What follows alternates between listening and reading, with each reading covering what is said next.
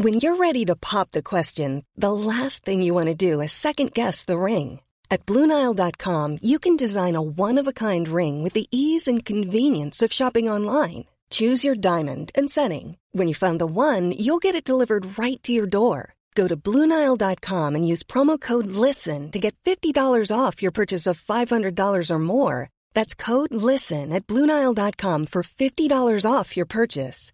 BlueNile.com, code LISTEN. Hi, I'm Daniel, founder of Pretty Litter. Did you know cats tend to hide symptoms of sickness and pain? I learned this the hard way after losing my cat, Gingy. So I created Pretty Litter, a health monitoring litter that helps detect early signs of illness by changing colors, saving you money and potentially your cat's life. Pretty Litter is veterinarian developed, and it's the easiest way to keep tabs on your fur baby's health right at home. Go to prettylitter.com and use code ACAST for 20% off your first order and a free cat toy. Terms and conditions apply. See site for details.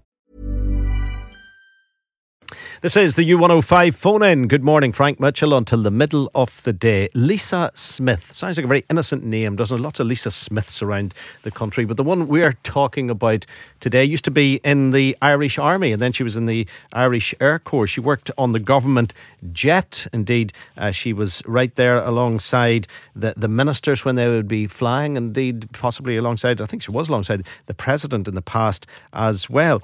Then she converted to Islam, and so far, not a problem. Not a problem with anything that I've said regarding Lisa Smith. But she was drawn to ISIS, and she married an ISIS fighter.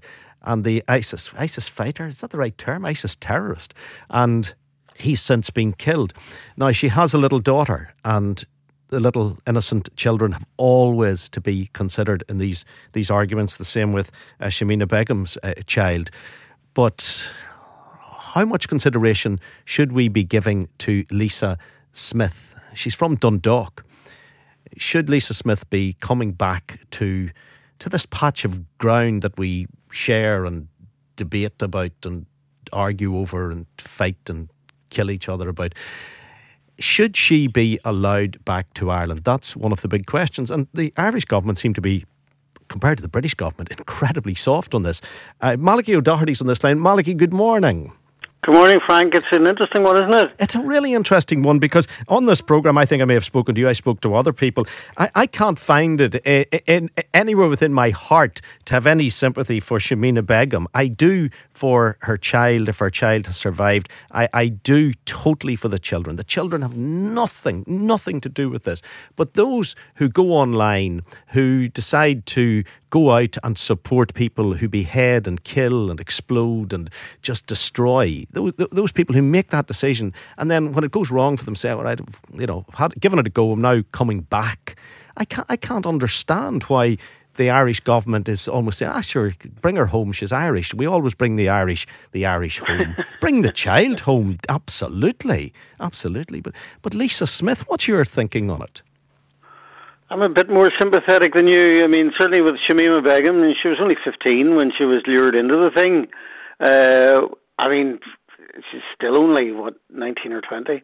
I just kind of think that we should be a wee bit more indulgent of people who make grotesque mistakes in their lives, including people who are in prison, including people who've been convicted of horrific crimes. We've actually done a lot of that in this society. I mean, we have people who we're meeting from time to time or every day, even living among us, who were members of paramilitary organisations, who killed people or certainly endorsed the killing of people, who blew buildings up and so on. And I mean, we have them as councillors, we have them as MLAs, we journalists have them as contacts and even as friends. So I'm not entirely sure that having done something for a time in your life determines how you should be treated entirely for the rest of your life. However, but this is important because you give a great description there of terrorists who've lived among us here in Northern Ireland, and you or me or indeed any other member of society could approach those people today because we have an understanding of where they stand. We have an understanding of where they are at this present moment in time, and we don't feel threatened by them. Now, there will be some people, but just let me finish, this is important. Okay. There will be some people who will say, of course, I still feel threatened by them, and I accept if you feel threatened by people who are involved in terrorism here in Northern Ireland, you're well entitled to feel that threat. But ISIS, there is without doubt an ongoing threat from people who were just a few months ago prepared to behead innocent civilians, prepared to put a bomb in a nightclub and blow up or in a pop concert and blow up all the kids. That is that's right now. That's happening. Yeah, Lisa Smith could be defined essentially, I suppose, as an enemy combatant. You know, I mean, she's saying that she wasn't, but I mean, they'll tell whatever story they think will work to their best advantage to get them home. I think the Irish government is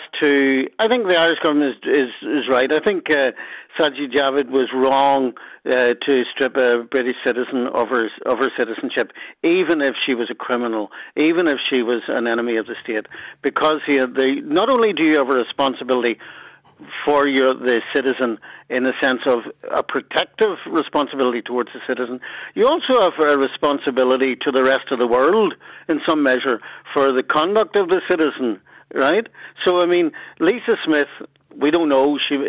By some accounts, she sounds like she was just incredibly naive and got swept up in something. But by another possibility, she is a completely evil, manipulative terrorist, who supported a husband who went out and killed people or whatever. We don't know. But if we bring her back, then we can, or if the Irish government brings her back, then they can interrogate her, they can assess her, they can assess even whether she's a fit mother to her child.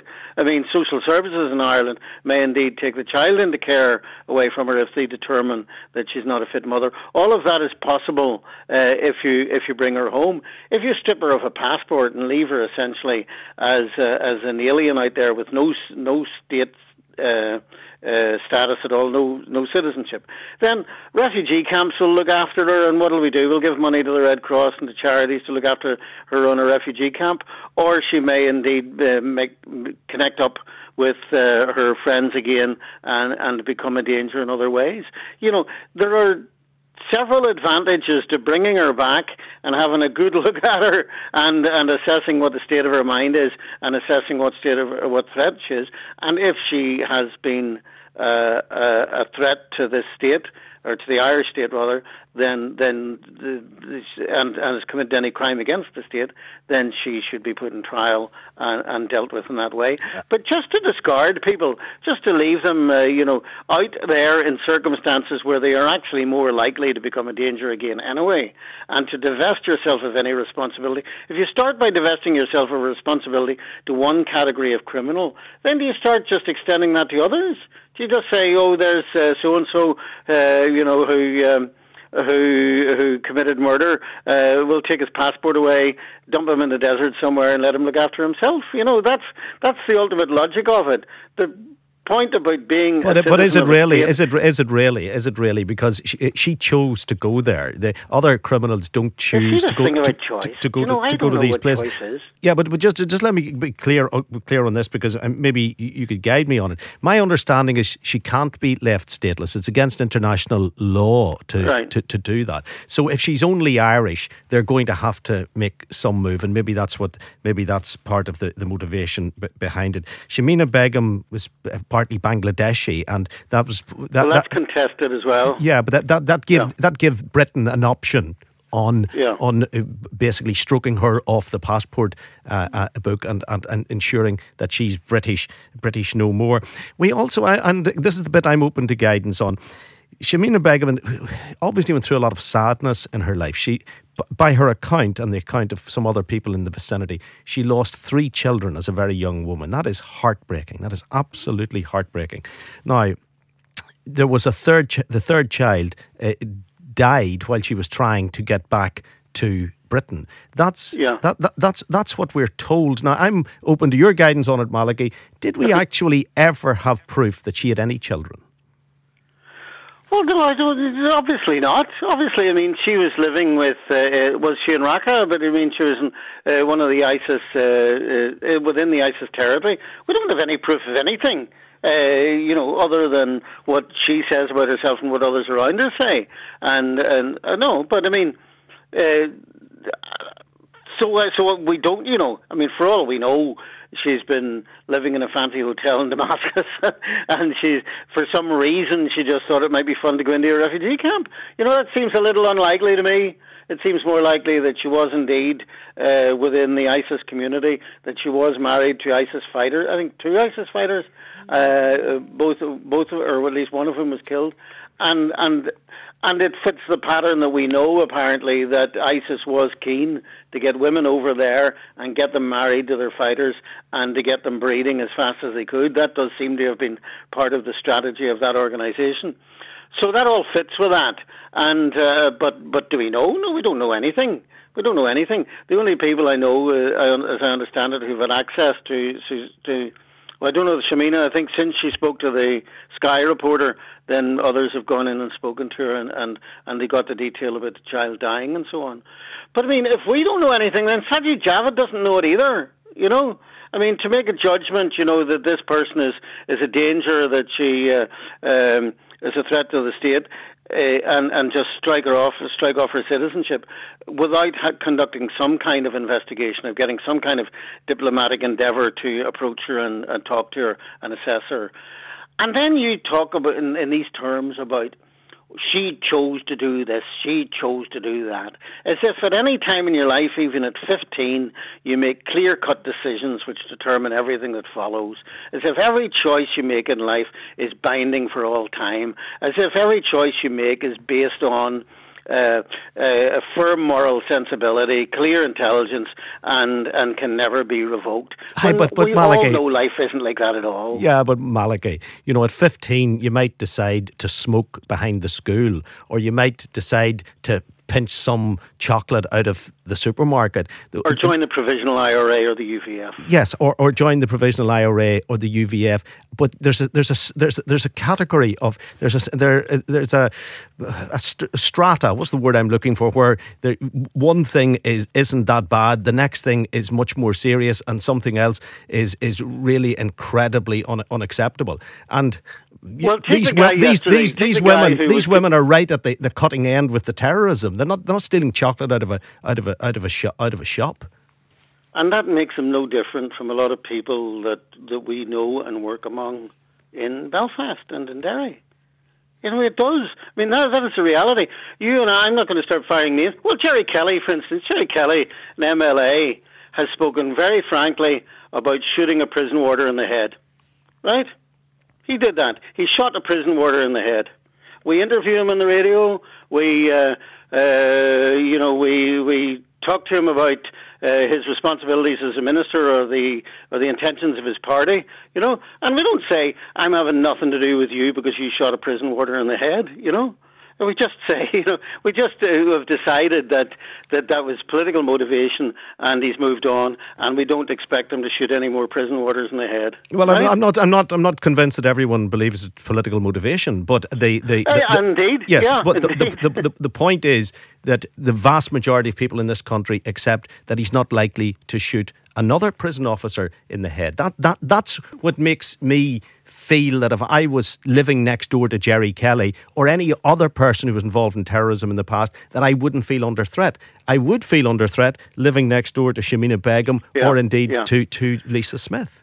And perhaps the best people to assess whether you genuinely are under threat are the authorities, the state authorities, the police, the intelligence services, the diplomatic services, the people who get her here, get her back to Ireland and interrogate her and contain her until she's fully understood, I mean, and the reality is, there was a conviction yesterday, and I mean, the Calum, somebody or other, the guy who stabbed the Syrian man in Great Victoria Street, and was convicted yesterday. And he's told, we're told that this man has lifelong mental health impairment, that he's a real danger, that he in the past showed real signs of being dangerous by apparently attempting to strangle a teacher, right? And we're told he can't be freed for 9 years. So in 9 years' time, this guy, could be living among us. There are people already living among us who have been released from prison, not just from politically motivated violent activity, but from ordinary non-political crime. There are dangerous people among us in quite big numbers, probably, and we don't say that we should just get rid of them. We should just take all their passports off and send them out to the desert and let them look after themselves. And we can't do that. We have a responsibility to them, and you and I as citizens as well have a responsibility to put up with a certain amount of risk from dangerous people and hope that the state can protect us.